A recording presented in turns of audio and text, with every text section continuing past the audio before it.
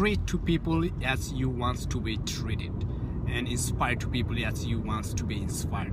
That's the key in your life every day. That was me when back in the day I didn't have any inspiration in my life, and I didn't have a mentor who can teach me a master business, who can teach my future and 2 generations to come, and who can teach my life how I am going to my future to be reach the destination. How can I improve my life every day as a person, as a guy who didn't have any knowledge and any experience in the past, and who didn't have any family lifestyle which I wish.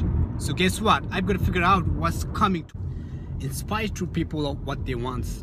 This generation in society today, this generation in the world today, we don't need any negativity in the world, because there's already some BS going on in the world. So we've got to motivate people, and we've got to inspire every day their life, and we've got to change other people's life, and including myself. That was me when back in the day I didn't have any motivation.